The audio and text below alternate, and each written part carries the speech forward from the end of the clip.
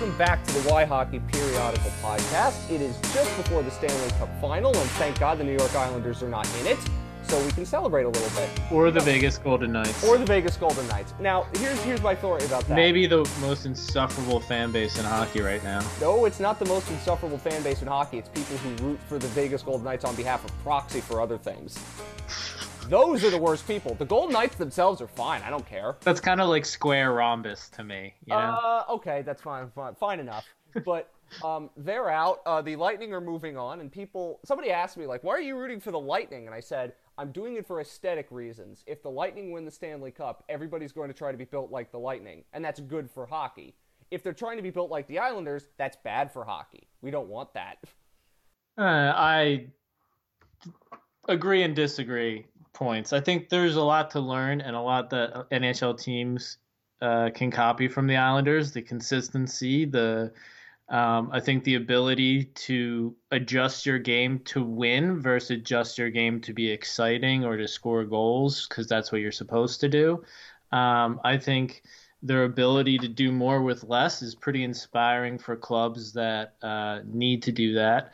And a lot of their players, like Anders Lee, to me, that's Patrick Elias 2.0 in a way. And I think that there needs to be more of those players. And I don't mind that style. I think at times it can be boring and I fall asleep, and at times it can be exciting, but it's effective. And if it suits your purposes and it is getting results, that should be accepted and kind of cheered. But I do agree. I like the way the Lightning were built. I want them to get their cup. You know, I wanted them to get into a cup and win their cup, so it's over and done with. They get their cup and we can move on. We need to appreciate just how that would good be nice. and insanely amazing they've been the last 6 years. There's no better team in hockey than the Lightning. They need to win the cup to obviously accentuate that. But also, it is, as I said, there's a certain element of, I understand that this is a style of hockey that can be played and that can work, but there is a point in which I have a line, and I'm going to compare it to Jose Mourinho again. Like, if Jose Mourinho's teams play really well the way he wants them to play, then there is something good about that, and if you are a tactics nerd, it's interesting.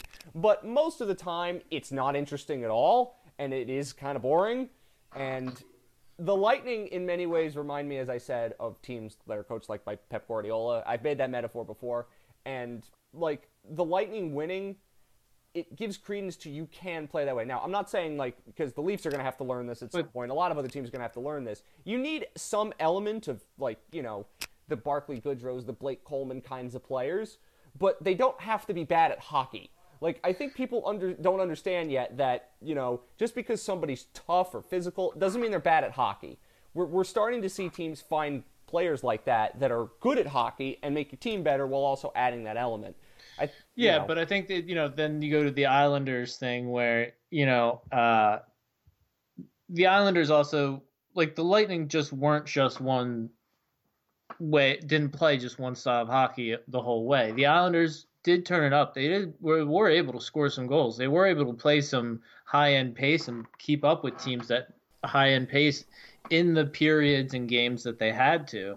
And that's why they got as far as they did. Oh, I'm not saying that they didn't. And, you know, they do show that, you know, just because there are people who don't put up points or don't put up huge possession numbers doesn't mean that they don't do other things and that there aren't other metrics or advanced stats that, you know, you don't see as much because they need more trackers. You know what I mean? Like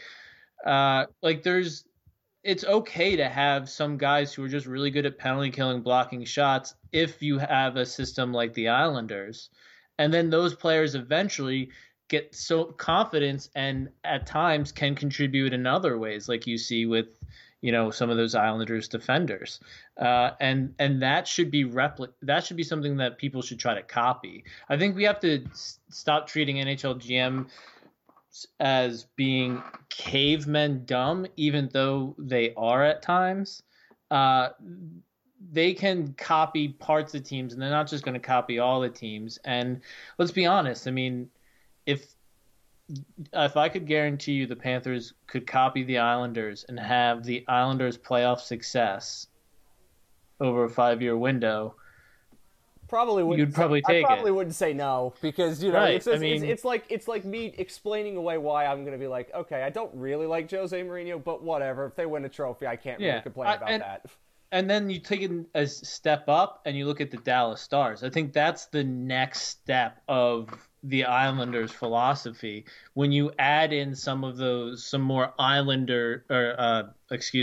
you add in some more Lightning type players or forwards, some more Ferraris and Lamborghinis into that style, you can play a lot of different ways. You can really push pace. You can hang with teams in the Central, beat teams like Colorado and Vegas, and go far with your second string goalie, not the goalie who's been in Vezina conversations. It's so funny to me that the Dallas Stars are in it because obviously in the last couple times they've been in the postseason, they've fallen flat on their face when they need to do, like Game 7s have been terrible for them. But what's really amusing to me is with the Stars, not just that we see it's a good story obviously for them, and two Sun Belt teams making the Stanley Cup final is a victory lap for Gary Bettman. But what's so amazing is that team gave up 7 goals to the Panthers and 3 of them to Noel Acciari 3 days after he already scored a hat trick against the Senators. So congratulations to the Dallas Stars for making the Stanley Cup final after one of the most embarrassing performances in hockey I've ever seen. Yeah, well, I mean, there's a lot of reasons why Dallas. One of them has to do with that Finnish defenseman who's kind of amazing. Yes, but I mean, the Stars Miro made it far. And Victor Hedman playing a Stanley Cup final is just, I mean, that's just too much fun. Yeah, we can talk about the D in a second, but I just wanted to say that the Stars, they're resilient. They've gone through a lot and they've stayed together. And it's not just the Jim Montgomery thing. It's not just their best players getting called out. It's not just those Game 7s. I mean, it's all of that together. It's the roller coasters that they've had in and out of a season. I mean, you don't want a team. Sometimes the Lightning were hurt by having such a great regular season that come the playoffs, they didn't have a lot of overcome challenges that they could point back to in locker rooms between periods and gain that confidence that they could turn things around in the playoffs. And that's why they were so quick to hang their heads and everything. The Stars were up and down all year, every year for the last couple of years with the same kind of nucleus, and they've got some new parts and everything, but they had the it factor. They had the resiliency. They were fighting for different reasons. Ben and Sagan are fighting to finally prove themselves. Bonus is he's trying to prove himself. He has. There's their goalies proving himself, fighting to prove himself. They just have a lot of the intangibles, and then you look at ineffective math and our friend Mika. He has the Stars highly rated, so it's not just the intangibles; they have the tangibles. I mean, as I said, Miro Heiskanen probably winning the Conn Smythe at the start. I mean, it also could be Khudobin. It should be Miro Heiskanen though. I mean, yeah, you have Heiskanen, you have Klingberg. They have a lot of good D, and then they kind of have that Columbus factor. They have guys like Joe Henley, who the hell is that guy? But like Como, just randos. Yeah, and so it's not supposed to make sense. This is the first Stanley Cup where I don't care who wins. I really don't care who wins. I'm just rooting for 7 games of overtime.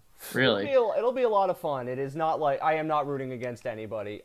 For aesthetic reasons, I rooted against but the season. The difference with the Stars is the Stars again. Remember that series against Calgary where they were down 3-0 and ended up winning 6-3. It's like I don't think the Islanders could pull that off, but the Stars clearly can. They can play run and gun when they need to, and they can also shut you down when they need to.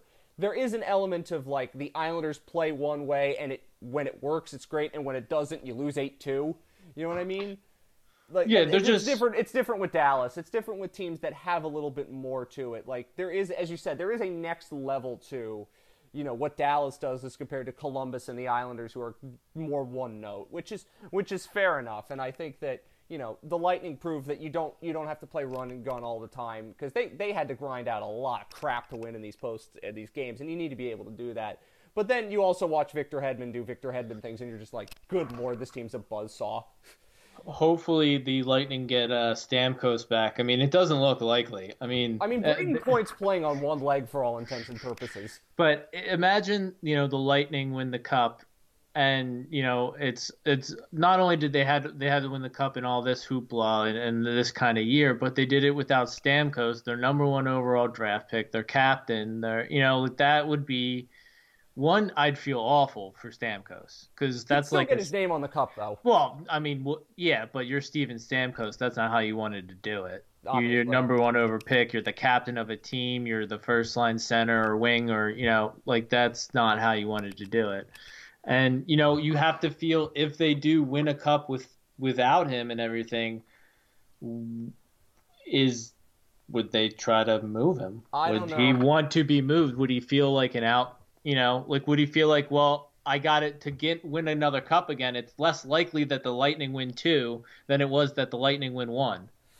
That's just kind of how the odds work. It's an interesting philosophy. But then also, I've been thinking a lot about how the Metro Division's a buzzsaw going forward. Just how, because it's got number 1 picks in the division. You got really annoying teams like Carolina, Columbus. The Central Division's kind of stupid. Really dumb division that's got a bunch of good teams in it.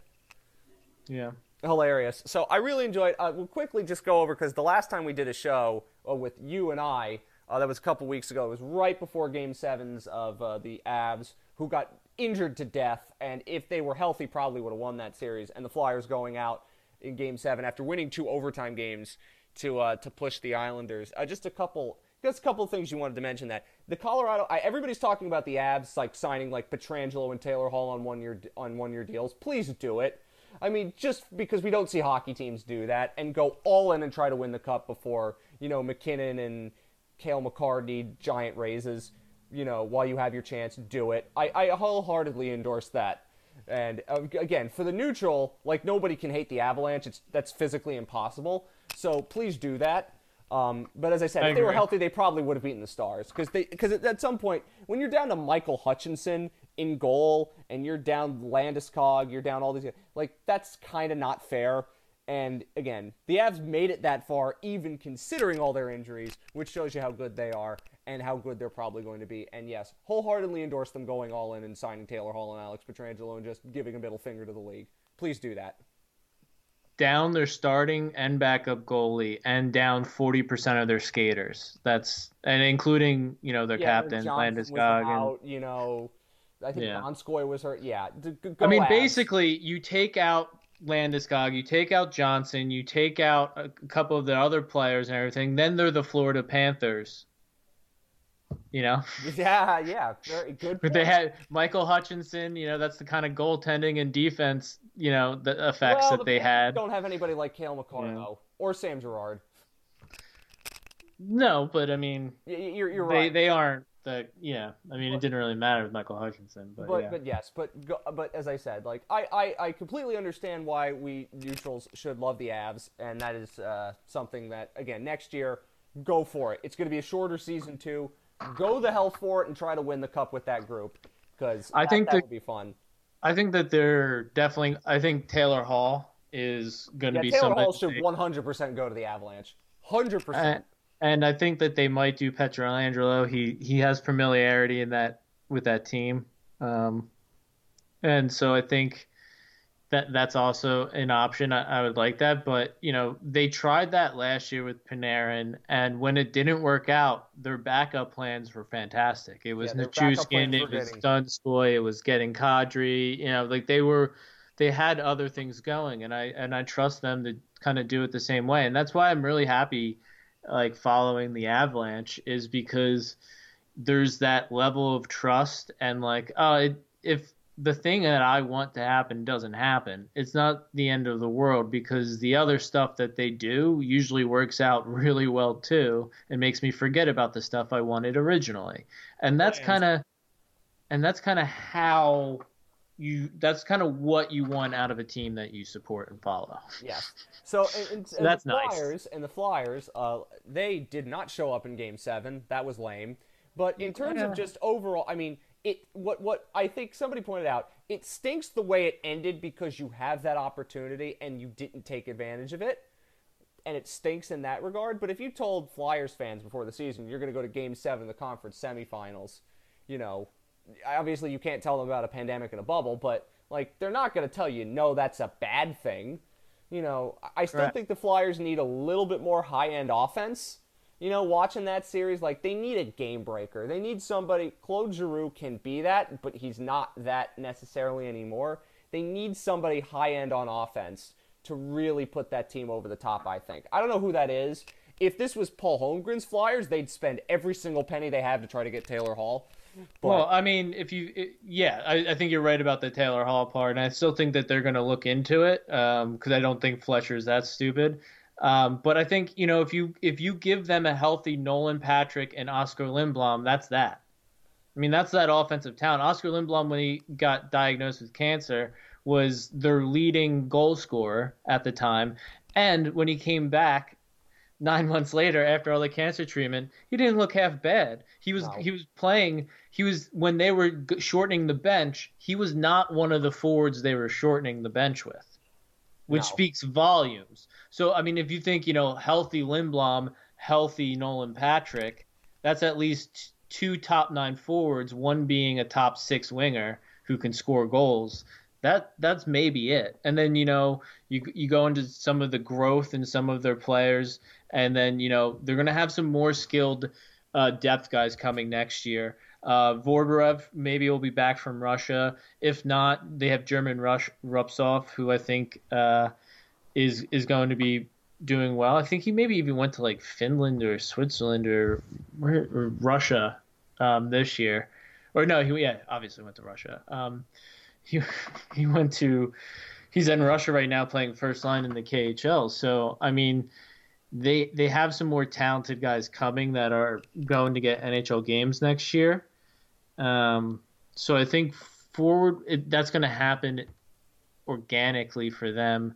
I think what they really need to do is start making decisions on their back end because they got a lot of D and they have a lot of D that people want.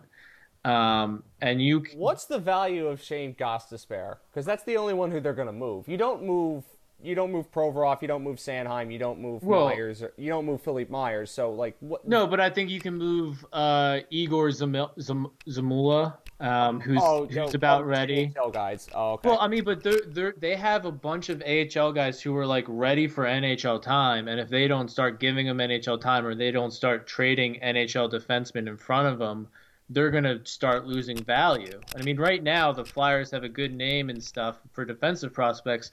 In 2 years, if those defensive prospects are stuck in the AHL toiling and don't play well or start racking up injuries, who knows what they're going to be worth. And that's where all your value is. You're talking about them. They need just that top-end talent, either as prospects, either, in their lineup. That's what they need. That's the one thing they're missing. How do you get that? Well, moving defenders. I think they can. And Gostisbehere's one off the roster. I think they could maybe even move Robert Hagg. I think that they should be open to moving Myers. Hi, can you trade him to the Florida Panthers, please? I know he's right shot, but I don't care. Right. No, but I mean, and the issue with that, and the Flyers have a luxury. It's not Myers did anything wrong. I know there's a lot of Flyers fans that he had a couple obvious gaffes in that Islanders series that they're not really happy with, but it's because he's a playoff virgin, really, and he had his cherry popped, and that's how it goes, Okay. All right, fine, but trade him to the Panthers if you're going to be traded. Gostisbehere, on the other hand, do not trade him to Florida. Please, Bill Zito. He's too like the Panthers defenseman they already have. But I mean, so it was a good year for the Flyers, like you said. It sucks the way it ended, but I think that right now it's a weird window because you don't know what you're going to get out of Pittsburgh and Washington. They're going to be there, but you don't know whether they're top end. You know that Carolina, Columbus, and the Islanders are going to be really annoying. The Rangers still have to prove that they can find defensemen before, they get to that next level, and the Devils are bad. So, could the Flyers be the best team in the division in the shortened season next year? I would suggest the answer to that might be yes. But it's a really good division. But as I said, who's the best team? Like, I don't really know the answer to that question. Close enough to be a toss-up, basically. Yeah, I could see that. Anyway, let's move on, because there's other things we do need to talk about with hockey-related matter. Before we get to the draft, this is a primarily draft show at the back end with Tommy's new stuff that we're going to talk about now that the draft has been moved a little earlier in the month of October, a little bit less time to wait. So you got to get on that. Let's talk about some Florida things, mostly Bill Zito's new front office that he has brought in. We'll go over some of them now. Paul Fenton and Rick Dudley. If you can't come home again... Fenton. Well, yes. But they are both senior advisors to the GM, which is the same role that Roberto Luongo has. And obviously Roberto Luongo is not going anywhere. So they are people that Paul Fenton will be somebody that Bill Zito calls for advice, is basically what's going to happen here. And the one thing I want to say about Paul Fenton... They're not directly on the organizational flow chart, kind of. You know what I mean? Like, they're more branches off of Zito's team on the org chart, but they're not they don't roll up into the organization's hockey They're not like what Gregory Campbell has become, who I didn't even realize worked for the Blue Jackets, or Blake Jeffrion, who I also didn't realize worked for the Blue Jackets. They're more involved in the day-to-day as opposed to Fenton and Dudley. And of course, Blake Griffin has connections to Fenton in Nashville, because I think after Griffin retired in Nashville, playing days, he started in Nashville with pro scouting.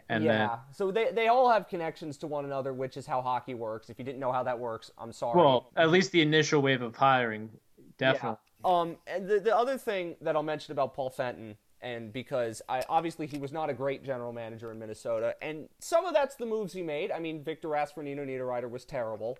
We can say that. I mean, he also traded for Kevin Fiala, and that was a good idea. Very good one. But the point I'm going to make here about Paul Fenton is basically being asked to help scout.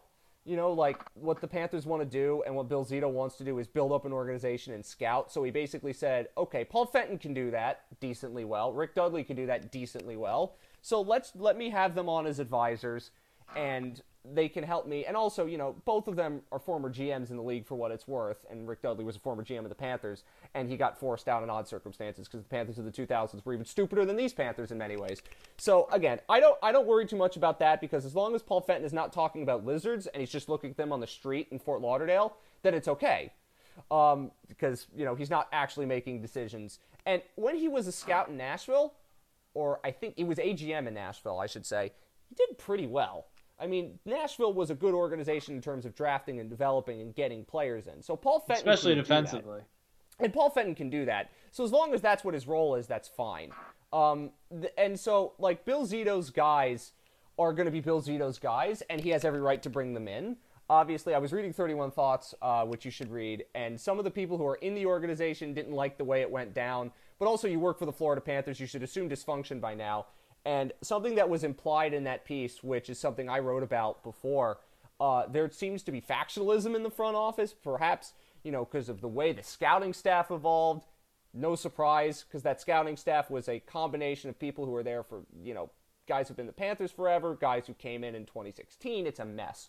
So if Bill Zito is like, I got to, you know, slim it down a bit, I mean, I'm not going to tell him, no, I'm not the general manager. And I also don't know anything about any of these guys until they make moves. So I can't really judge. And I think that's what everybody who follows this team has to say, is until they make moves, judge them when they do stuff. Until they do stuff, everything's hypothetical, and there's not really much to say about that.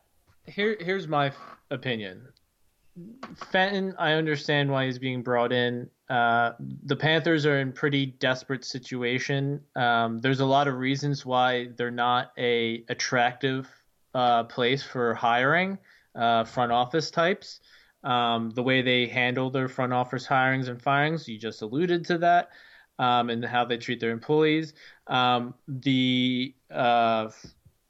of their staff and the abuse and assault and those accusations that have come out, you know, there's a lot of different reasons why it's hard to pool certain people. So if you want somebody that's good at drafting, developing, transitioning the NHL defenseman consistently within a franchise, Fenton of the available people is one of the best at it. And if everything gets filtered through Zito or through a proper channel, and like you said, he's not just walking around the hockey ops talking about lizard people, we're okay. We're okay. And I think that's kind of what it is, because Bill his Zito son, knows his son is also a scout. Yeah, and his son is the cost of doing business. And when you're Florida, in the position Florida always finds themselves in, which they currently find themselves in again, that's the cost of doing business. It's called the free agency tax that like they usually pay. It can change, and it should change, and I hope it does change. But I think they have to make smart compromises at points to get better on the ice first, and this is the way they can do it. Dudley, whatever, Griffian, whatever, Campbell. I don't think it hurts to have Colin Campbell's kid in your front office. Yeah, they've combined. They have 2/3 of the Merlot line, because the Panthers also idolize the Bruins for some reason. Right, but you think about it. You Colin Campbell has broken rules and protocol for that kid already, and that kid's franchise already. Ah, yes, conspiracy theories. Love to say it. Hey, when we're in the draft lottery again, that might help. When Huberdeau's up for suspension, that might help. You never know. When we get to send Greg Campbell as our representative to the league offices, you never know how that's going to be. Conspiracy theories. So I do want to talk first about I'm fine. About PJ Fenton, because everybody's talking about nepotism in hockey, and you didn't think there was nepotism in hockey. What a shock. I mean, again, please, people, get your head out of the sand. Let's talk about PJ Fenton, because he helped run Minnesota's drafts, and he was going to this year until they hired Judd Brackett, who's the guy who was part of the good drafts in Vancouver. So makes me feel more likely that they might jump up for Anton Lundell or be going for that type of player. Let's talk. So I want to ask you what you think about Minnesota's 2 drafts, because those are the drafts that PJ Fenton helped run, and what you think about those. That's important, because I don't know what kind of role he's going to play in this draft. We really don't know. Like, Mike Russo says he's going to run the draft. I have no idea, because the Panthers already have scouts that are there and are probably going to talk to Bill Zito. So we really don't know. But look at those 2 drafts. Nobody's really stood out yet in terms of impact at the AHL level. But tell me what you think about those 2 drafts. What, 18 and 19? 18 and 19. Those are the ones that PJ Fenton was there for. Well, I mean, I wish you would have said, 2017. I mean, because 2018, there's the often talked about Philip Johansson, a Swedish defender at 24. Which, I don't think it's as big of a reach as people are saying. Outside the top 20, if you're taking a guy that's supposed to be in the late 30s, that's a Swedish defenseman, I'm going to give you the benefit of the doubt. So I'm going to write that off. And it's not like it's 5 years later and he hasn't done anything. He's been okay enough in his time since the draft. So let's see how that works out. But, Jack McBain, I like that they took Alex Kovanov from Moncton in the 3rd round. He was somebody that had first-round talent that fell, and they stepped up to take him. They took another defenseman, Johansson, in the 5th round that has done, I think, better and is probably right now thought of a little highly, or at least has risen his stock since the draft. So that's good. But nothing really sticks out as, oh, that's great. Matthew Boldy, that's a nice pick. You like that pick, but I don't think there's a lot of GMs that don't make that pick at 12 last year in 2019. And, I would say Adam Beckman in the 3rd round in 2019 and Marshall Warren in the 6th round is nice. I like that, but it's not, I don't get overly excited about this. This kind of looks standard fare for, new age hockey guys in the NHL. Well, I mean, but again, it's 2 drafts, and we don't know. But he did take a guy in the 6th round from Lawrenceville High School in New Jersey. I mean, it's a Russian, so he was there for passport reasons. But we always come to New Jersey for reasons like that. But he'll be. And I don't really know what this draft's going to look like for Florida. There's no real way to know.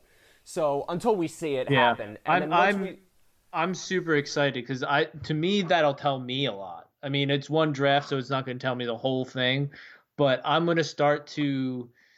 That's like the first foundational piece of what Zito and this hockey ops team is going for in the first year.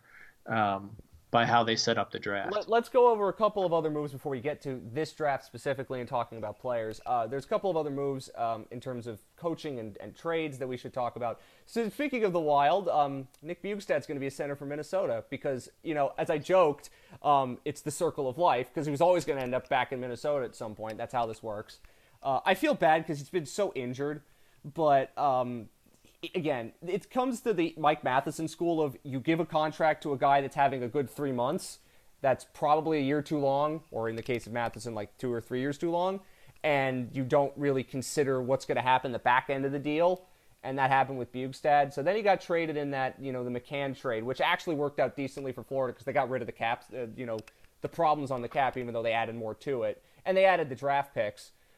And now that apparently there's rumors that the Penguins might be interested in trading Jared McCann, I mean, I'd say that at least that trade as a pure cap dump actually didn't work out all that badly. But in the case of Bjugstad, I hope he plays, and I hope he plays well. There's nothing wrong with him as a person. He just had some really terrible luck, and I hope he succeeds. And he'll get a chance to in Minnesota because they have no centers now. Yeah, if you think about the injuries that really started the downfall and this basically point where he's traded for future considerations, it's that injury in the playoffs when he was leading the team in points, playing at a really high rate against the Islanders all those years back. And Huberdeau fought, I forget who it was, the Islander, because, he went headfirst into the boards. It was a hit from behind. And at that height, when you kind of are already going to have back issues and you get hit like that and you already had concussion past, you're going to have concussions, neck problems, back problems, rest of your career. That's just the unfortunate truth, it seems. I hope he can, get a couple good seasons in. At least he's back home in Minnesota. He has that. And I think, no one roots against him, like you said. And if he can become a steady bottom six guy who can play 60, 70 games in the NHL, I think that'd be amazing because I'm rooting for him. He deserves it. He definitely deserves to have a regular NHL career with the Wild for a couple years. Yeah. Of course, I agree with that 100%. Because they also traded Eric Staal for reasons. Yeah. Why? I don't really know. Now, in the case of the Sabres... It's funny to read that he basically galaxy-brained himself into trading for Buffalo. Because he didn't, hilarious. Because he didn't think that Buffalo would trade for an aging, center like him that can't really put up points or penalty kill or do anything. That's like and for all of the talk about Kevin Adams as the Pegula's general manager, he played with Eric Staal, for Christ's sake. Oh, God, so you're complaining about Paul and PJ Fenton. How about that crap? Also, if the Sabres are bad, and they are going to be bad, I think it's a good move for the Sabres, though. Oh, it's a very good move for the Sabres because he plays decently well. He probably makes Jeff Skinner and Jack Eichel happy, and when the Sabres stink, you get a second-round pick from him at the trade deadline. Boom, boom, boom. And Marcus Johansson probably shouldn't be a center. So I don't think he will. I think Bjugstad and Johansson are the backup centers in case they can't get centers or in case centers get hurt. They're guys that can. Koivu walks, so it's going to be a very different center depth chart in Minnesota. Yeah, I mean, I agree. I think they do need to change through their centers. And going back into this Minnesota Wild draft history, I can tell you one thing: if PJ Fenton is running our drafts and ran these two Wild drafts, we will be drafted centers. Well, He drafted 1, 2, 3, 4 in 1 year, 1, 2, 3, and I think Boldy could eventually even play center if his boots aren't too slow. So there's a lot of center focus. And the Panthers don't draft centers, so that's very important. Including a Russian center who plays for the London Knights, who are great in development. And I always say draft London Knights in the 5th round, in those later rounds. Matev Guskov. Hire Mark Hunter as your general manager. No, just use his London Knights. Just use the London Knights. Don't hire him to do that. I want to talk quickly about some other Panthers GM things in a second when we get to other moves because there are some interesting ones. The Canadiens decided to pony up for Joel Edmondson, who I was thinking, oh, he's a left shot D, and the Panthers need that. And then I looked at some of his numbers for Micah and Evolving Wild, and I'm like, okay, good thing they steered clear of that. Because if Carolina's going to give up on a defenseman after a year, you probably shouldn't go for that defenseman. Just a guess. It's like they might be interested in getting rid of Brady Shea. Yeah, don't trade for Brady Shea if Carolina's given up on a defenseman after a year. I think that's probably a lesson we should all learn. Well, I don't think that's... I mean, I think with Edmondson, yes. I think with Shea, no, because I think they're holding out for a high package for Shea. They still value him. With Edmondson, they were looking to get rid of his rights. They just didn't even value him that much. So I think, Edmondson, I don't think he's a bad defender. I think he's, a volatile bottom pair defender. Which the Panthers do not need. Nope. But he, part of that volatility is some good play in both ends of the ice, I think. He can play good breaking up transition and starting transition. He can play good scoring goals and in the neutral zone. It's just he plays bad in those areas too. Yeah. So they also traded for Jake Allen because, I guess. I mean, at least we didn't hire Scott Mellanby, because if we're talking about looking back at PJ Fenton's draft history, at Fenton and Fenton Senior in Nashville, they're like B-level drafts. Yeah, we're looking at Montreal, who has made some questionable moves every year. You're like, where are they going with this? They seem to have a consistent plan, and it seems to be haphazard and kind of come together because Carey Price. They get Nick Suzuki, and that's good. Yeah. And obviously, drafting the guys that they drafted and taking the gamble that they did. When you find out that Scott Mellanby is the one that's handling a lot of these trade negotiations, and you're seeing who they're getting every trade deadline, and just the cycling and all the asset loss that you get, which is constantly churning these trades and making all of these moves and finesse moves to get similar bottom sixers. When you look at their drafts in recent years, you go, okay, who are their best draft picks? They took Kotkaniemi. That was a good move. I think we can all agree that was a bold move that paid off. Well, yeah. I mean, I don't want to sit here and look at Montreal's draft. Well, I'm just saying, but it's just at that point. Also, we want to mention a couple of other things, Panthers related, before we move on to the draft itself. Mike Kitchen let go. You heard the story that apparently kicked a player after he got squirted with water on the bench. This was during that Minnesota game, which everything convects now because this is how it works. Mike Kitchen should not be a coach after you do that. I think there is absolutely no reason to do that. Somebody mentioned, when did Dale Talon and Joel Quenneville know about this? Listen, I'm going to make the point that Dale Talon and Joel Quenneville both really like Mike Kitchen. Kitchen's been in Florida multiple times, so I don't think they're going to necessarily judge, the situation on its merits in the way that it probably should have been. When Bill Zito comes in and hears about the story, and I'm like, okay, nope, can't have that. Which is probably what I think happened with Bill Zito heard the story and was like, no, man, we can't have that. So that's why Kitchen was let go, I think. That's my guess. Yeah, I mean, I don't want to say, I don't want to downplay it and then downplay it, but I mean, this is a sport where people punch each other in the face because they feel slighted, and they kind of get rewarded, or if not rewarded, they don't get punished for overreacting physically to something they take emotionally, or losing their emotions to the point of reacting physically. So this doesn't really surprise me, and I think we should also just, as someone who's been on a bench, obviously a coach laying hands on a player is a breach of trust that, kicking a player in the back is also... Right, but... Yeah, but I mean, I would really need to know the situation and everything. But I mean, this is a guy who is sitting there in pads, and I'd have to know how forceful the kick was, where the kick was, if it was multiple kicks. I mean, because let's be honest, these are guys that they're coaches, and they hit each other to pump themselves up. So, and they hit each other a lot harder than or they, like, so I'm not saying that this isn't a problem. This isn't fireable. This isn't, but I need to know a lot more so you and want the everything. Zapruder film, basically, is what you're telling me. Yeah, and like, to be honest, if it was, Mike Matheson, Keith Yandle, and Aaron Ekblad, and they were squirting water at the guy's face or something and calling him a bitch or something like that, and then they stopped squirting water in his face, turned around, and he gave him a little kick in the back. I mean, am I going to persecute this guy and say he should never work in hockey again? No. I don't think that's how the story. I think the story went is that there was frustration. I'm going to read it to you from Frank Saravelli, who's obviously came from Philadelphia and is doing great reporting for TSN. So shout out to Frank Saravelli. Holy Ghost Prep.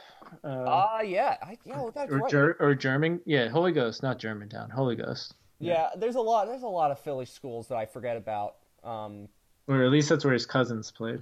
Yeah, but obviously, I might not like Philly sports teams, but I do support people from the Delaware Valley, of course, because Delaware Valley is great. So let me talk about this Panthers. According to sources, the alleged incident occurred in the third period of Florida's win in Minnesota, January 20th. The Panthers player threw a water bottle on the bench in frustration, dousing Kitchen, who allegedly kicked the player in response. One source described Kitchen's kick as full-on. He reared back and booted him in the lower back in anger as a result of being sulked. This certainly wasn't a friendly tap and of encouragement, the source said. There's no place for anything like that in the game. Sources say now former GM Dale Talon and Joel Quenneville were notified of the alleged incident immediately following the game. Talon was not present. No disciplinary action was taken. So it doesn't seem like this was, it seemed like it was an accident and then the player got kicked. And a second player corroborated it, according to Elliot Friedman. Right. So, I think this is one of those, this is definitely a fireable offense and one of those things that Bill Zito heard about and like, okay, I got to take care of this before anything else happened. So, I have no issue with them firing him. Yeah, I mean, I just don't like guys throwing water bottles in frustration. And, I mean, I think that's... There's a lot more that's stuff that needs to be... But I think that we don't know, yeah. There's a lot more we don't know. It's the same thing with the Dale Talon saying perhaps racist things, and we don't know. Right. Right. And but what it shows me is that this organization is a giant flaming dumpster fire, and they can't. Bill Zito has a cleanup job to do. And that Kitchens feels he needs to resort to that, or there's not enough trust and comfortability between the groups to figure out their conflicts and issues elsewise is the issue, and why that they didn't do well on the ice, why they didn't do well against the Islanders, etc. Because, that culture that Q was supposed to be bringing in, they were supposed to be turning over and starting, it didn't get started, or at least it started off very poorly. Yeah. And there's multiple incidents now that kind of show that. So, I mean, again, I'm sorry if I downplayed it and everything. I've never been. Well, I mean, even if I do, again, I hear the story and I don't feel bad about anything I say, and I wouldn't take back anything, and I'd say it again. Like, I think this is different than getting someone getting thrown up against the wall. I think this is different than getting punched. I think this is, I do think it's a little different. I'm not saying it's not fireable and not, an issue. But as I said, it's a lot, and part of me hopes right now what Bill Zito does is just tries to clean house as much as he can. As much as he can, yeah. As much as he can, just to reset, because what he's trying to do is culture reset here as much as anything else. So that's going on. The other thing with the Panthers I want to mention is some of their GMs that they were interviewing were really, really interesting. They interviewed Garth Snow, which is, again, you want to talk about they didn't really know, like, oh, we're just going to interview everybody we can. And they also wanted to interview Angelo Ruggiero. Now, I don't want to accuse the Panthers of doing anything. We're interviewing this for diversity's sake, because they interviewed Kevin Weeks as well. But, I mean, they went all out with, like, trying to find absolutely everybody to talk to. I mean, I don't mind bringing in new opinions, because Angelo Ruggiero, I mean, listen, there would have been sexist crap that would have been really annoying to have to deal with, but again, I don't mind bringing in different perspectives and listening and hearing people out. That would have been a very interesting thing to see. Maybe the Panthers wouldn't have been the organization to try it with, but somebody else should definitely consider it. My issue is I don't know if she has the background for this role. Like, not yet, at least. Yeah, there's Schilling, I believe, is I don't want to say the wrong first name. I might be saying the wrong last name as it is, but there's a female GM of a professional team in Switzerland. Oh, yes, correct. That's somebody to interview if you're serious about, or somebody that's in a hockey ops role, that's in or in scouting or something for a pro team. Alexandra Mandrycky, for instance. Right. Well, yeah. I mean, you're not gonna, interview her, and you're probably not going to get permission to interview her from Seattle. No, obviously. But I'm just saying. somebody like her or something like that. That I think would have been more. I mean, listen, she has a great resume. She's a Patty Kazmaier Award winner, which is basically the Hobie Baker for female. I mean, she's done everything you could do in hockey, and I would like to see her involved in this. And it's found it interesting that the Panthers are going to interview her. She's of the right age where she would start getting these looks. So I'm not against it, but like the same thing with Kevin Weeks is, I don't think he had the right resume for this job. That's a good point. It didn't make sense for the Florida Panthers. I like that they interviewed her. It just they didn't interview her. They wanted to. Right, they wanted to. I like that and everything, but to me, it's just like, it wasn't really going to be. They probably maybe would have got meaningful things from it, and it would have been meaningful in other areas, but it wouldn't have been a serious candidate and interview, and that's what I would have wanted. So that's just my point. Okay, and a couple of other things just from 31 Thoughts. We'll get to the draft. From what Bill Zito said, just a couple quotes. He says, "You gotta assess what's going on without being knee-jerking and think I have all the answers." So that's he had good comments about Sergei Bobrovsky. Cut the guy a little slack. It's a new environment, different structure, and by different structure he means no structure in front of him defensively. And then he backs it up by saying, I'm gonna bet on him versus anyone else because of the work ethic, because of his past resume, because I know he understands he wasn't good enough, and I've talked to him and I know what he's doing is addressing those things that need to be worked on. That's confidence. He's not saying, oh, I know he's 100% going to bounce back. He's saying, I'm betting on him because of these good things. Yes. We have to attack the roster, who can grow, what we have to address. We have to build towards a consistent, concerted effort. He cited the Islanders. He cited the Blue Jackets. Can we follow that pattern? Then we're off in the right direction. And I agree with that because those two teams are consistent. He also, this value sheet, years ago we sat with the leadership group and we said, what do we stand for? What are we all about? Blue Jackets values. It was something the players are proud of. Kevin to Nick Foligno in the leadership group because it did become what we were about. I look forward to doing it here. What is it we're about? What do we want to be? What's important to us? Because I don't think the Panthers have that at this moment. You might find that to be mumbo jumbo, and that's fine if you do.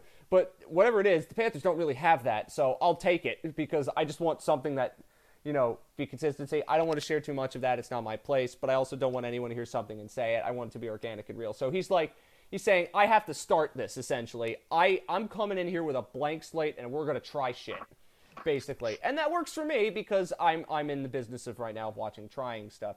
Friedman has also said he's going to be asked about Barkov, no chance, Ekblad and Huberdeau. He's going to explore moving one of the big tickets on the blue line, no doubt. I'm going to listen to anything, but I'm going to say no to most things. Perfectly fair. He's not again, it's one of Matheson, Strawman, or Yandle that's going to get moved, and he might have to take a bath on it, but one of those is going to get moved. Who knows which one? We talked about that before. And when it comes to Zito talking about, the talent stuff, Kitchen, I can only control what I have control over. Every day I will do what I have to what I can to move the organization forward. Again, Elliot Friedman. I also want to mention, because you mentioned it to me, the Panthers being linked with Mark Borowiecki. Now, I listened to 31 Thoughts from Friedge, and how I interpreted this link was, well, the Panthers need guys who can help, establish the culture and things like that. Nope, they don't. They don't need them. They have them. No, they do. And also, I think it's some dude in the league saying, hey, if that's what Florida needs, look at Mark Borowiecki. The only good thing about him is he'd be cheap. Otherwise, he's bad. Do not sign him. So let's move on to the draft because we have waited a little long to do the draft, but let's do it. And let's talk about all of these things that you want to get to because you have changed your draft rankings. So there's a lot of interesting things you were hinting at with me about what you're thinking and where you think this draft is going to head now that we know the order. So what is it that is the biggest change you've made and the biggest thing that you want people to know about this draft now that you've looked at it a little bit more? Really, the biggest change is that 10 to 25 range. I think I've gone away from some of the more consensus pick in those teens and 20 ranges and gone more for high IQ, high talent players that maybe don't have the historic type of CHL production as like a Seth Jarvis or Connor Zary or something like that. But I think in 5 years have a better shot or have a higher ceiling. So that's it. And then also that's in that same range is where I see the defenseman going, in my opinion. And my change is I just keep bouncing around on the top 5D could really go in any order. It's really just about what D you think fit into your team style, your prospect pool, etc. Because we're going to talk about the prospects in relation to tiers and mainly like the first 4 tiers of prospects, because that's the top 40. Even though it's not 1 tier equals 10 prospects, but the defenseman, I don't think we have a top tier defenseman. I don't think we even, defensemen start in my tier 3 in that, teens range. The top 10, I just don't think that they're good enough. And if you look at defensemen that were taken in the top 10 in other years and in, the early first round in last year, and you look ahead to 2021 where the top 5 might be all defensemen. Yeah, I did see that. I started reading up from Scott Wheeler on 2021. I'm like, is there anybody else other than a D here? Yeah, I mean, it's like a Kuräty, the center from Finland, and that's it. And, so if you comparatively, I don't know how you can look at some of these D and be like, all right, there's definitely there could be a number 1. There could be top pairing D. These D could live up to some of those Moritz Seiders and, Provorov Werenski type ceilings. That's possible. But at this moment, it doesn't seem likely, especially when you compare it to other draft days and other draft classes in recent memory. With like Ty Smith, Noah Dobson, those guys were getting drafted 17, 15 overall. And those defensemen I would put above any defenseman in this draft class. And at the time, and that's judging not what they've done since, but at the time of their draft. Mm-hmm. So where do you see, because we know who's going number 1, we have a good idea who's going 2 and 3. I think we could I think that it's fair to make the argument for Quinton Byfield at number 2. We've kind of talked about it, and so we won't talk about it more, but a 6'4" center, 215 pounds, and his birthday is in August, so he's about as young as you can be when, the number 1 guy's maybe 10, 11 months older than him. You can make the argument that over the course of his career, he might be more valuable to certain franchises, especially a team like the Rangers that have a lot of high-end wingers. But Lafreniere is the consensus number 1 and should go number 1 based on the draft year, the tools, everything at this moment. So, I mean, then we kind of know what that's going to go like, and then it gets a little bit wild as you go further down the list. Yeah, because at three, that what I've seen some people makes say it interesting. Going to go second, but I mean honestly that they're going to go 2-3 or 3-2. I think. Right. Yeah. I mean, and I think the only thing you could say is, Ottawa maybe will pick somebody different at 3 because they think they can get that player or, somebody else at 5. Because having 3-5 kind of changes the way you look at things. Mm-hmm. They might say, like, we need a defenseman, so we're taking Drysdale or Sanderson at 3 to make sure we get the one we want because we're okay with Stutzler or Byfield or Raymond or Rossi. We're fine with either of those guys. So we'll just get the defenseman we want and whoever's left at 5. That can change things. Detroit at 4, I think, is when it really gets interesting. A lot of drafts start at 4. I mean, that just kind of makes sense when you look at the top 3, how much emphasis is on top 3, and it's kind of all game planned out beforehand, almost. But to me, I think those top 4 picks, that's that top tier, and there's I think a noticeable drop from them to everybody else in the draft. It's pretty, I think if you're getting Lafreniere, Byfield, Raymond, Stützle, I ranked them in that order. If you're getting any one of those guys, you're getting a player that's likely going to be a top line player and possibly going to be the best player on your team for 7 years, however long you control, the rights. That's a huge deal. That's very valuable. Mm-hmm. So it's going to be a weird draft. I don't think there's, as you said, I don't think it looks like there's a ton of consensus in ways like this. So when we get to Florida, because we really don't know what this front office sees and what they like. We know what we think they need, but I don't know what Bill Zito thinks they need.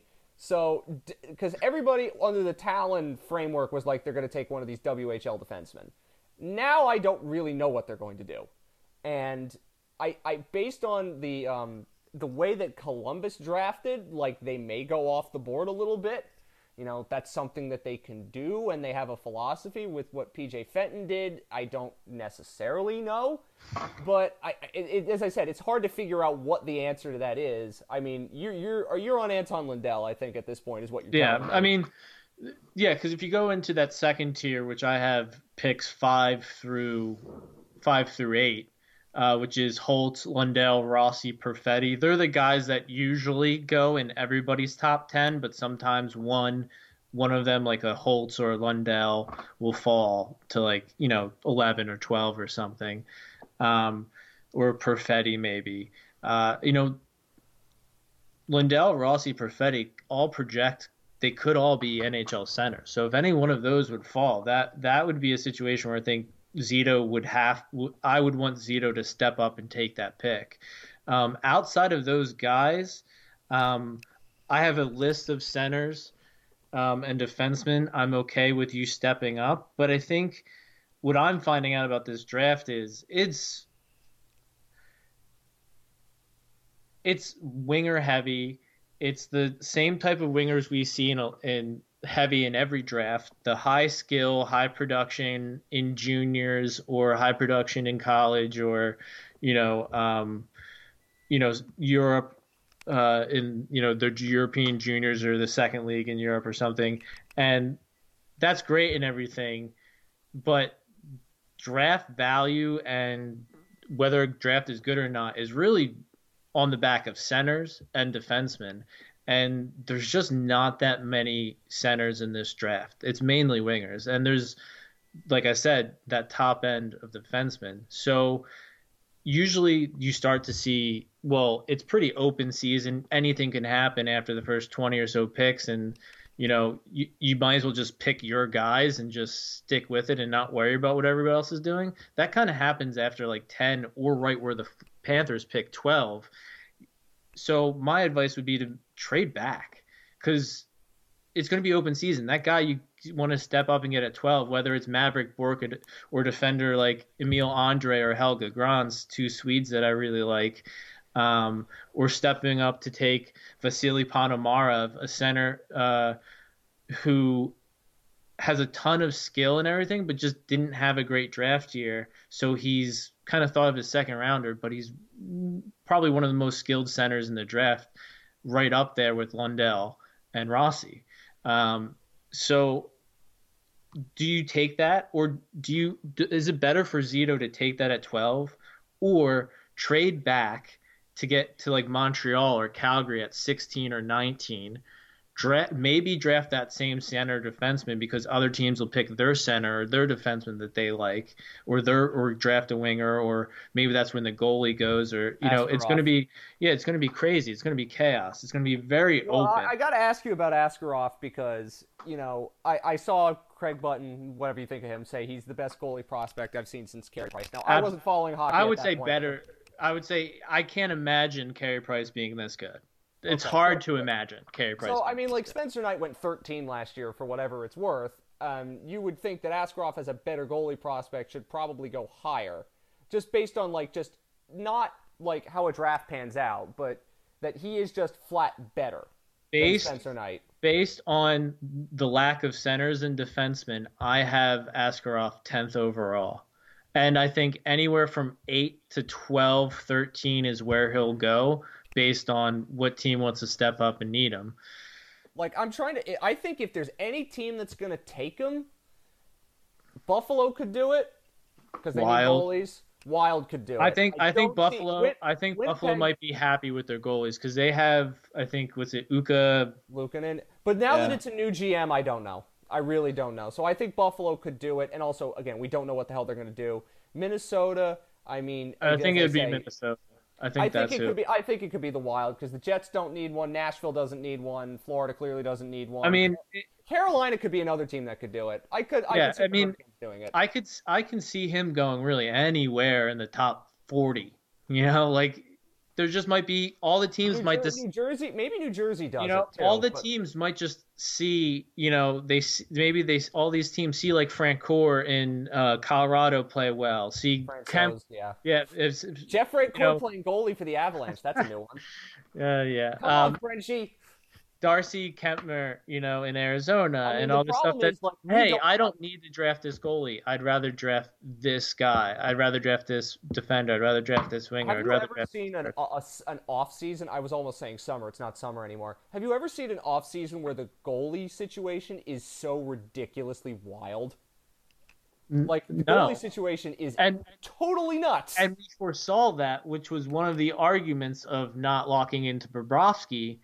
But, the counter argument then is that's why you do lock into Bobrovsky, because out of all the chaos, he's one of the more consistent goalies. He's one of the better ones to bet on. And it's better to just pick your horse the year before the chaos instead of getting caught in all the chaos. Because now Florida doesn't have to spend any money on their goaltending. Yeah, and you never know. What if because of the chaos, all of a sudden goalies just go for top dog. You never know how it's going to go. So there is argument for just stepping in, taking your guy, and getting away. And I'm not going to write off Bobrovsky based on 1 year playing for a team that has no defense core.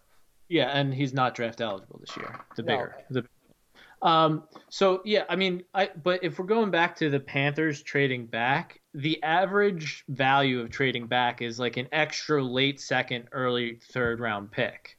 Right. So if Florida were to get, were to trade back a couple spots, still draft in the top 25, you still have a chance at all these centers in D I really like. At a lot of centers in D I see other Florida Panthers fans mention, Dawson Mercer, Ozzy Weisblatt, Dylan Holloway, Brendan Brisson, defenders like William Wallander, Helga Grant, Ryan O'Rourke, Hendrix Lapierre. I mean, there's a lot of people that I would be okay with them drafting, and a lot of people would be okay with them drafting and would be good picks in the late teens and 20s. And then you can add on a late second or a third round pick. If that late second or third round pick, if you're looking at the current Florida Panthers prospect pool, that's what? Kalle Charnock? Their best prospect? Somebody like Teppo Niemi? Yeah. Or Noel, literally their best skaters, not named, the best prospects not named Spencer Knight are basically this. Or Tippett or Denisenko. Those guys are graduating. They're going to be on the NHL team next year. So they're graduating. Not Knight, but yeah, you know what I mean. Yeah, but what I'm saying is trading back gives you an addition of one of your better prospects in your pool. Florida needs that. So I think that they can do the trade-off of, why not trade back to get to take Maverick Bourque or Marek Kuznetsov, in the teens, when you're likely the guy you're stepping up to take at 12 is likely going to be that same player anyway. Like I can buy that. Because if we're talking about Caden Gould or Brendan Schneider, these are two defensemen, the two WHL defensemen that get brought up the most. Sanderson's not going to be there. I mean, if he's there, you can entertain that. I think 12 is when I'd start. I have Sanderson ranked 19. I have him ahead of Drysdale, who I have 20, which I think a lot of people will laugh at me. But hey, I don't. Listen, the drafting is an inexact science, and I think that one of the things that it's funny. Because maybe you could call this draft element like herding, like everybody's rankings converge towards the same spot, but you shouldn't have that. If you've got a plan, if you've got an idea of what you want, you shouldn't herd, you know what I mean? Yep. You understand what I'm talking about? Yeah. And I mean, like, Caden Gooley cannot handle a puck, cannot make, like, they talk about there's certain things that you just don't get better. Like you just don't get offensive instincts. Like they're really hard to develop. You can get better and get your offensive instincts that you have more finely tuned, but like if you don't have an offensive instinct, you're not going to get it. Gooley really doesn't have it. He has a hard shot and he's a good skater, and in juniors you get away with it. But if you watch him make like breakout passes and stuff, he's can't make a pass. Like he's terrible at it. I wouldn't draft that in the first round when you can draft those same type of defensemen in the third round all day, every draft. We're talking, a Hugo Stife. We're talking, other draft guys from the WHL, like Ronan Seely or William Villeneuve. We're talking about some Russians like Alexander Niskanen or Shakir Makhmudulin. Like, why would you draft that so early? Brendan Schneider is a great skater and can make great breakout passes and everything, but he might as well get off the ice once the puck crosses the red line. Because he's not great at he gives up too much of a gap, and I don't think he's ever going to be his play style just isn't like he'll step up to make hits and everything, but he's not going to step up and earn back possession in the neutral zone. He's not going to be effective in the offensive zone. And when the puck goes back to him, it basically just goes right back down the wall or just blasts off shin pads. Like he can get 40 points in the CHL this year because he's on the Brandon Wheat Kings. They're a good team, and the CHL is seeing more scoring and higher point totals for everybody across the board. So just hitting that low benchmark, they always say you want to draft a defenseman who at least, scores, around, 40 points in a full season. Well, I want to bring that up. What's really, really fascinating to me is because somebody who used to work for the Panthers, Rich Jessup, was That's Offside on Twitter. Very entertaining Twitter follow. I hope to maybe have him on the show one day to talk about some of this stuff. He made a point about what was the defenseman you didn't like that they drafted and the entire Panthers fan base freaked out about? Yeah, and he and I think he brings up great points about him. I don't agree with all of his points. I think he's definitely proven me wrong about some things, and he's become a solid defensive prospect when I thought he was not an NHL prospect to begin with. We should mention his name because we didn't. John Ludwig. Yes. But you also have to understand he was on one of the best teams in the WHL as one of the oldest players in the league, getting the most minutes in the league. Of course, his points totals took off. Of course, he was always a good neutral zone transition defenseman, good defensively, good plus minus. But the points, he's not going to be getting power play time. He was getting a lot of power play time in junior. I mean, it's a great pick. I mean, I like that type of pick. I'm happy they made it. I think it is something to brag about on Twitter. When your contract is not renewed, for sure. I would have brought him back, by the way, because I don't think that having those perspectives is bad. My point is perspectives are good. The more you have, the better. I could have brought him back and everything, but if we're looking at the results of what they've done, I'm not sure that if they could have applied it differently and they would have more meshed with my draft style, I would have brought him back. Like, I just don't think that your draft style is unique compared to everybody else. Yeah, like, I just don't think that getting really, guys with good hands that are older and juniors that are going to score a lot in their draft plus 2 years that don't have good NHL level skating are good investments in the fifth round. Like, I just don't what they did when they had the chance and in the draft and stuff. Like, I don't think it netted out enough to automatically get another contract. But again, I would be for having the conversation and saying, can you do this with European Junior Leagues? Can you do this with this type of defender instead of that type of defender? Or, can you find me this instead of that? So he had some interest. Go follow his Twitter account. He's going back over some drafts. But again, I don't know. I don't know who the prospects he was arguing for in the draft tape. We don't know. So I don't want to attribute anything to him. Again, I would have loved to have him back if We'll never know. Other than Ludwig, that's the only one that he made. He made a swing for, so we don't know. I just found that interesting as I've been following it. But I think the overall argument that his tools are good offensively is false. Mm-hmm. I think it's his tools are good enough that they begin offense. Yes, I agree with that, but I don't think he's going to be ever really going to be that great in. I mean, I don't know. I don't want to get too on this. I think he has good enough offensive tools, and I think confidence and being a leader on that team and being one of the best players in the league right now is what's doing it. But yeah.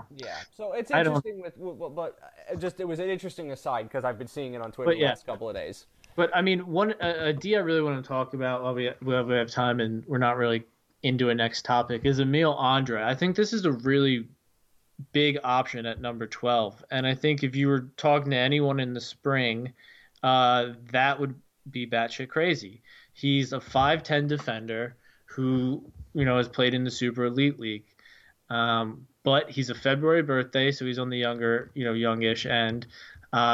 He's 5'10", but he is 183, 185 pounds, which is, about what Jake Sanderson is listed at, publicly. And Anton Lundell is listed at publicly. So he's pretty thick for his size. He can throw hits in the neutral zone. He's really sturdy on the ice. He plays like a Kimmo Timonen style.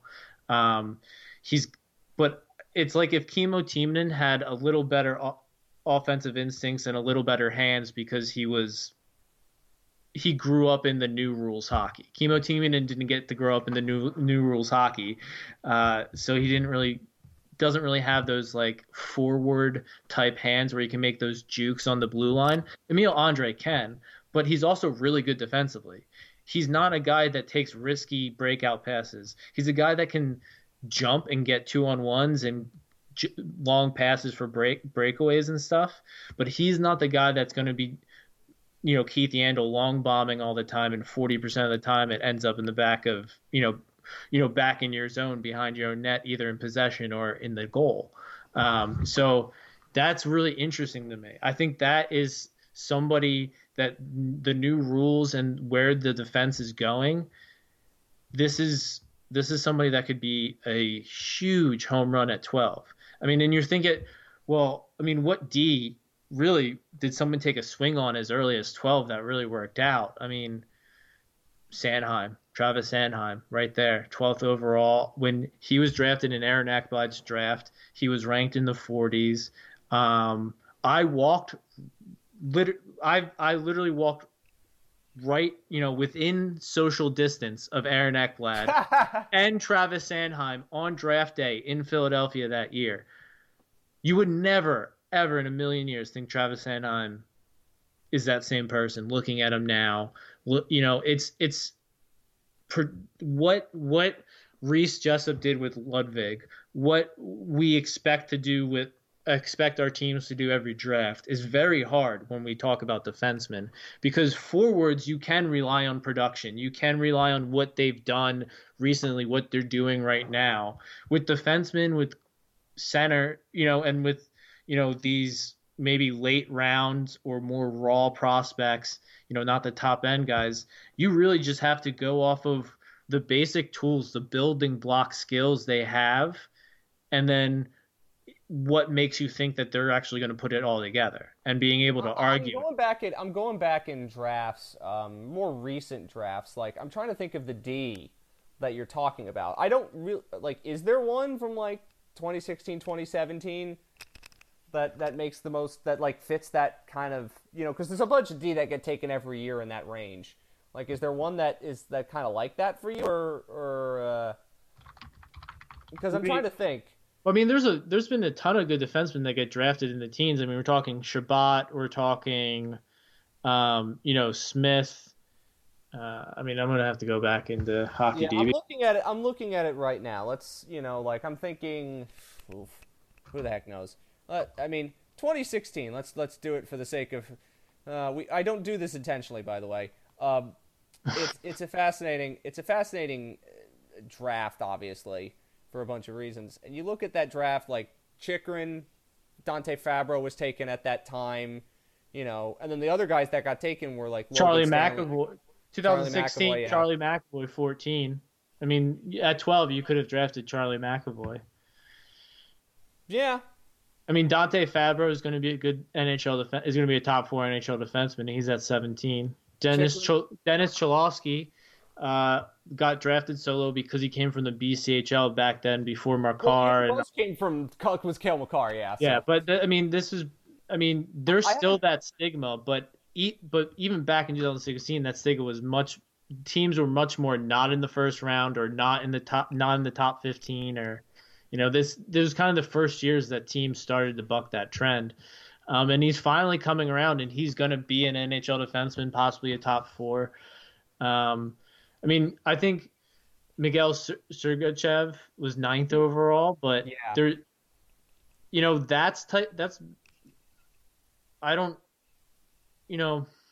maybe you're getting that type of defenseman. When I look at the top 5 defensemen, let's just go to the top 5. The D that I would recommend drafting 12th overall.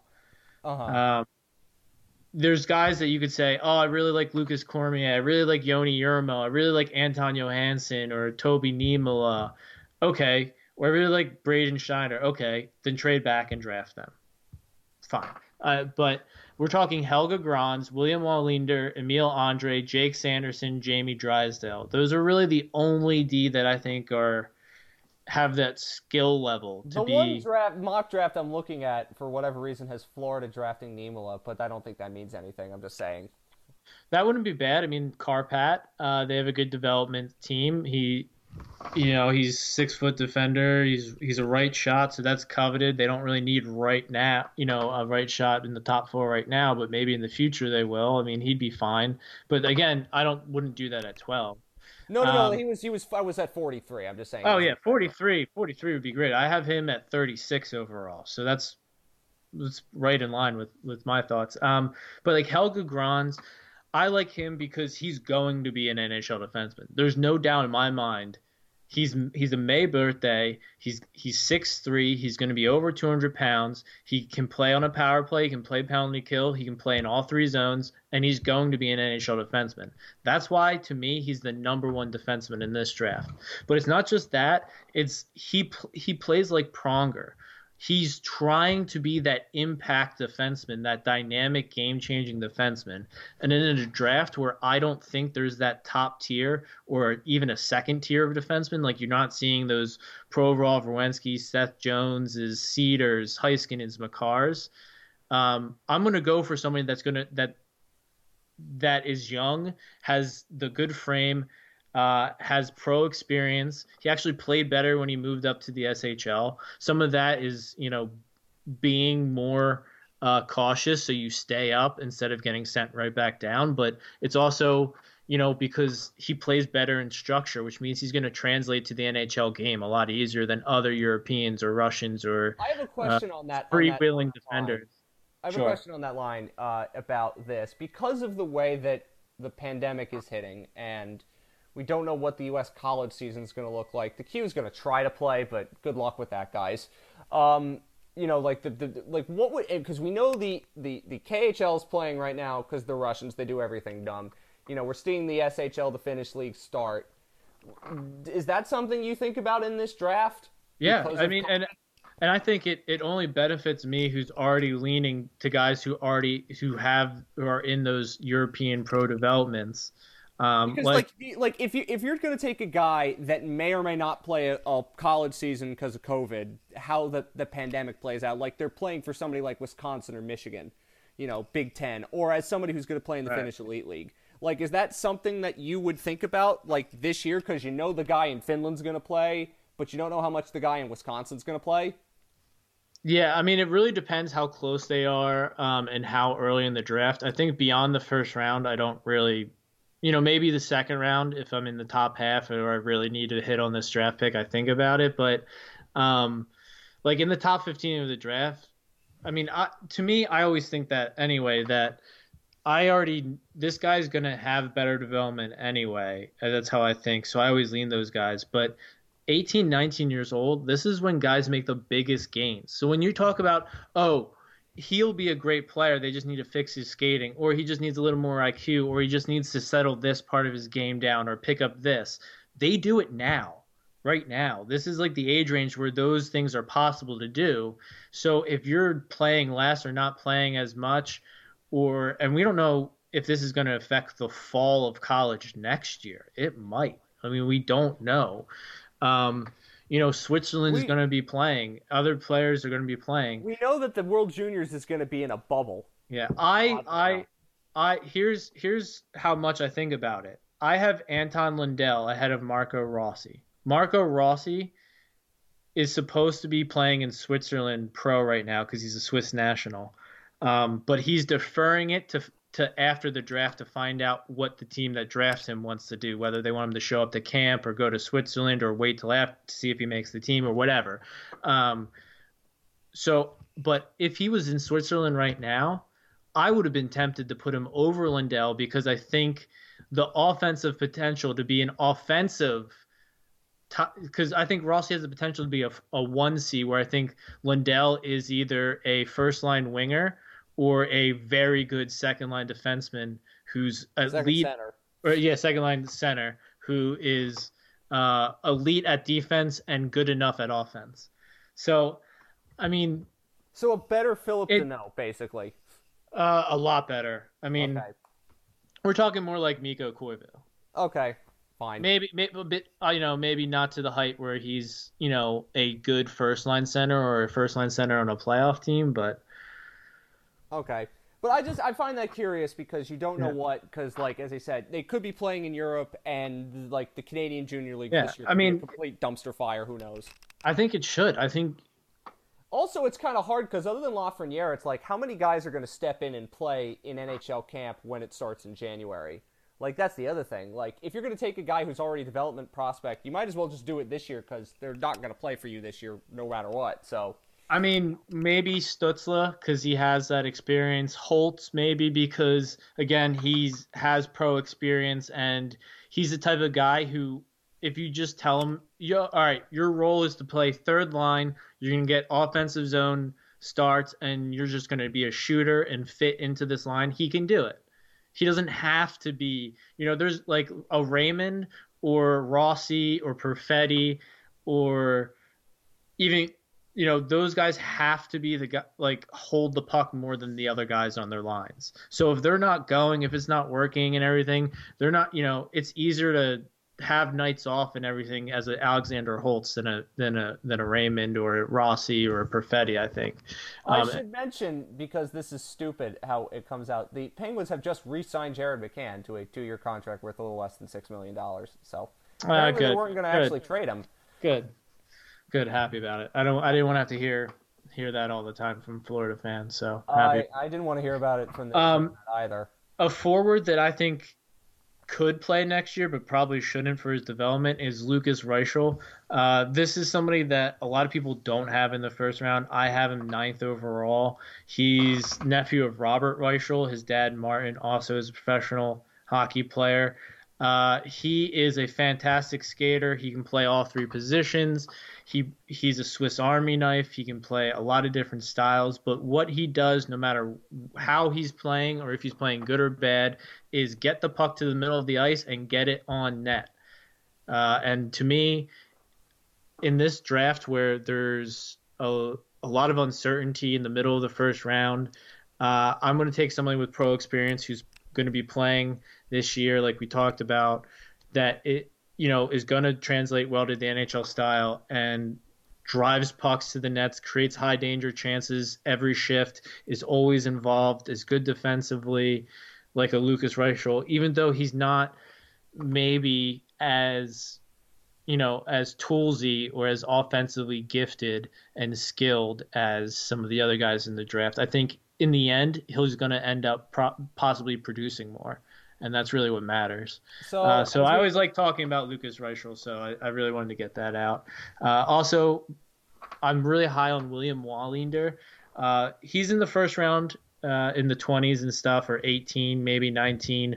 for some guys. I'm 14, my second overall defenseman. I think he could be the best defenseman in this draft. He's the best skater in this draft of the defensemen. He's super young. He's a July birthday. He's in Modo.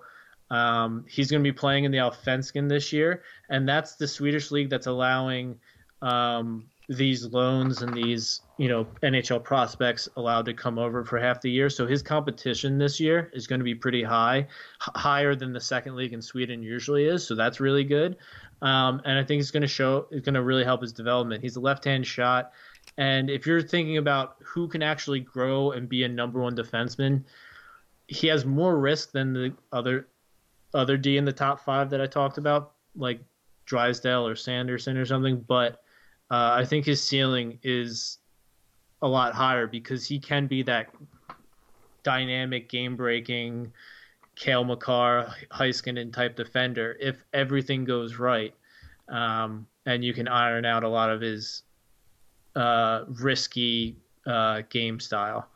Anything else you want to talk about with this draft as we start to wrap things up? No, just I think that it's really open, and I'm really leaning on IQ and skill and guys that have the ability to be elite at both ends or very good at both ends and play center and play top 4 defense, because that's, I think, the inefficiency in the draft. And if you want to do anything in the draft, it's find unique players, it's to find the talent that other guys aren't going to get, and to make your value that way. And there's going to be a lot of wingers going off board. So I think you can really, if you're getting the best centers and the best D out of this draft, you're going to have great players in the future. You're going to have great trade assets in the future, because all these other teams aren't going to have those guys. I would have mentioned one thing before we end this show, because I don't know if you saw this story, but obviously it's something that I want to talk about. Young man, Yannick Duplessis, I think you might have seen this. He came out last week. His story is now really starting to catch fire. I'm not going to talk about the dynamics of that story in particular and what's happening with it, but obviously he was a late Q draft pick, but he's played for AAA teams out in Atlantic, Canada, and his story is catching on, and he's getting hate because there are simple-minded blockheads out there. There's a lot more support for him, and that's very good. Please, if you see him on Instagram, tell him we're proud of you, congratulations, you're doing a very good thing for a lot of people, because this story took off a lot more than I thought it would, and obviously I've talked to a lot of people in this sport who have come out, and some who haven't, so you have to think about a lot of elements of this story and how this got a lot more play than it probably otherwise might have. And so it's a litmus test. How is hockey dealing with this story? How are we letting this 17-year-old kid deal with something like this? And it's going, I don't know what to say, better than I thought, but it's going decently well. So that's good. And I'm hoping that Yannick, of course, you're supported. There are a bunch of people out there who are very proud of you and happy for you. But for the rest of hockey, support this kid, because if you do that, then more kids like him could come out, and that's better for this sport, which needs it desperately. Especially, we're getting, 17-year-old kids who are coming out at this time, and that's very good. We need to see this sport make progress, and hopefully there's a little bit of progress we made with this story. So I wanted to mention that before we ended this show.